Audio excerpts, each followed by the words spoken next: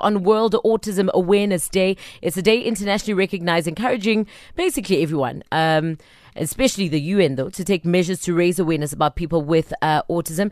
And we thought, let's make a Thabooty call. On the line, South African comedian and avid speaker around autism, Charles Ash. Charles, how are you doing? Hey, I'm well, thanks. I mean, Thanks for having me. I'm a little bummed because I know you were supposed to be in studio and I was hoping we could have a more in-depth conversation. But just in as short as you can, tell us about your foundation and why yourself and your wife wanted to start it. Well, when my son was diagnosed with autism 13 years ago, one of the biggest problems that we had was finding people who actually knew about autism. It was just such a problem, you know. I didn't know anybody that had autism, or if they did have autism, it was undisclosed and they kept it to themselves.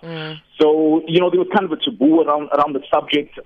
You know, nobody really had any information. So, we got online, we joined all sorts of newsletters to try to educate ourselves about it.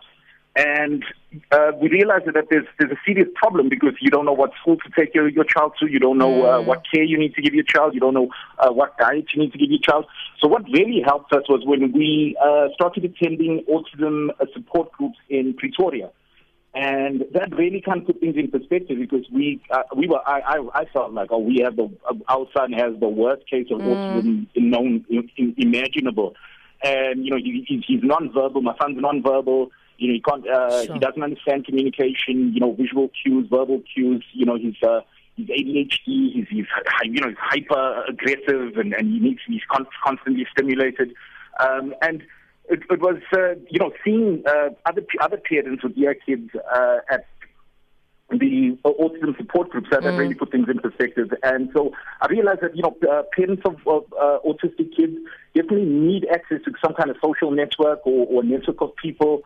You know, they need access to quality information, and they need access to good resources, people to point them in the right direction. And there's just quite a lack of that. And I know that the Autism South Africa is doing an amazing job in trying to fill this gap, but there's still lots of other opportunities, particularly with people that live in the townships and don't have access to. Precisely, I was about to get there, Charles. I mean, I think there's still a lot of lack of knowledge just around, firstly, the fact that autism even exists. I know some parents, you know, if their child starts displaying signs of autism, they'll go as far as saying the child's bewitched. Like, there was a documentary I was watching not so long ago. And, I mean, is the message getting there at all?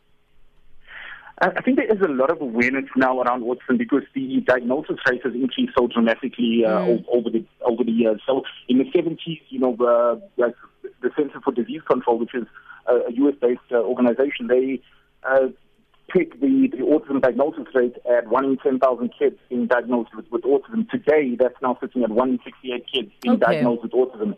So it's become quite an epidemic, and so parents are obviously much more aware of it. I mean, and hence you have the fear of getting your kids vaccinated because it might lead to autism. Now we have these measles outbreaks and things like that.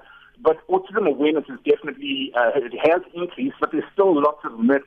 Too many myths that are just so pervasive in society right now. Particularly the one that I most despise is the assumption that all autistic kids are super genius, intelligent, savants, and that's just simply not true at all. Yes, there's a small percentage of autistic kids that have, hyper-developed parts of their brain, but certainly not all autistic kids. In fact, the condition is very, very debilitating. Charles, if people want to find out more about autism or just to educate themselves, where can they go? I'd recommend Autism SA, Autism South Africa. There's, I'm trying to get a website off the ground called Dealing with Autism, where I plan to put, lots of information resources like recipes and things that we've done, my wife and I did in trying to deal with our son's condition.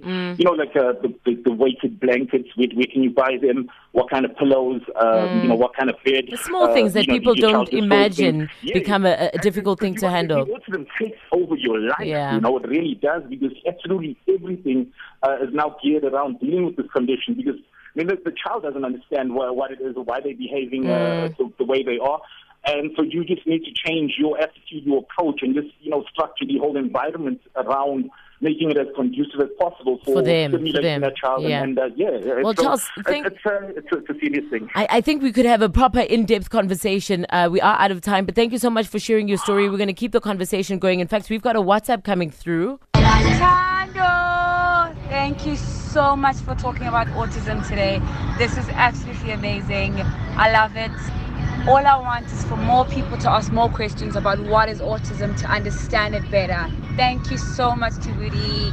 I 100% agree. I mean, I'm not going to sit here and pretend I'm an expert. I know very little myself. I think there was a docu I was watching in Australia where kids with autism were looking at medical marijuana as a possible cure, but it's obviously not legal there. So they'd have to move to like the States to get some sort of help. What has been your experience? We want to hear from you. 082-550-5151. I think a lot of people still confused as to what autism actually is. And I mean, we had Tats yesterday, and I think a lot of the time we ignore our own ignorances just because we're afraid to ask the questions that need to be asked, because we're afraid to offend. And there's a voice note that came through, which is really witness of this. Hi, 5FM. My son is 4 years old and got diagnosed with autism at 2 and 2 months. Basically, my son has higher functioning autism, meaning he's verbal, he can speak, but he also has very high anxiety problems where I can't take him out places and that. So he has problems with social anxiety. So he's basically on medication to help him cope in normal surroundings, like just take him to the beach, take him to the shop or anything like that, because he could never actually go to the shop and that. Sure. And those are things we take for granted. I mean, I'm not a parent, but like with my nieces and nephews, just, things that we can do just on a random day. Yeah. Another voice note coming through. It's this guy who's explaining what happened at a party when a child, displayed what he thought was not normal. And I mean, surely if you, around an autistic child, there should be an adult present to kind of make sure that people aren't, because we're ignorant. We don't know. But I mean, this is very scary. We can't play the voice note now, but this guy basically explains how they were at a party and one of the party goers started manhandling the child because he just felt he was misbehaving or something. He was being naughty. Yeah. And that's always the go-to, isn't it? Oh, this child is just being naughty. We've got it now. Take a listen. What's up, 5FM? Donkey from PE. My nephew's autistic and he's about 6 years old. And we were at a wedding now in December. We had a long-distance family member that lost his temper with the boy and actually grabbed him, pulled him, and gave him a hiding. And when we eventually explained to him, that, listen, he's autistic, then all of a sudden the apologies were coming from all different angles, and people don't really realize how deep it impacts the child if not treated right. You treat an autistic child the wrong way, it can have a big and much worse impact on that boy's life.